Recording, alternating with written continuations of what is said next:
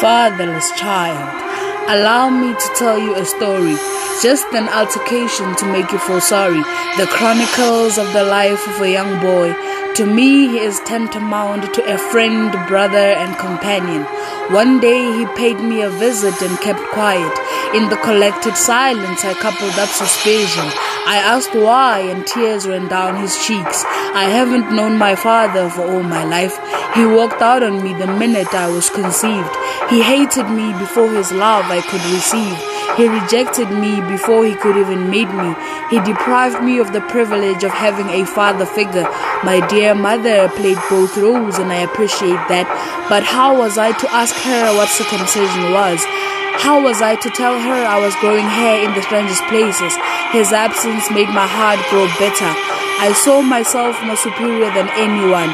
I looked up to drug dealers and hooligans. They taught me to torture and kill. Rape was a hobby to me more than an energy pill. Look what I am, and suddenly they say I have a father. If you mean the one in heaven to argue, I wouldn't bother, because my father died the day I was born. Sometimes I went to bed on a hungry stomach. The pain in my mother's eyes tore me apart. Theft was a great alternative to putting bread on the table. I was never born in the puddles of wealth, but was unfortunate enough to be born in the pools of poverty. I do not know if that was supposed to turn me into a devious animal. Hear me out and do not call me weak. I have never known what it means to be a real man.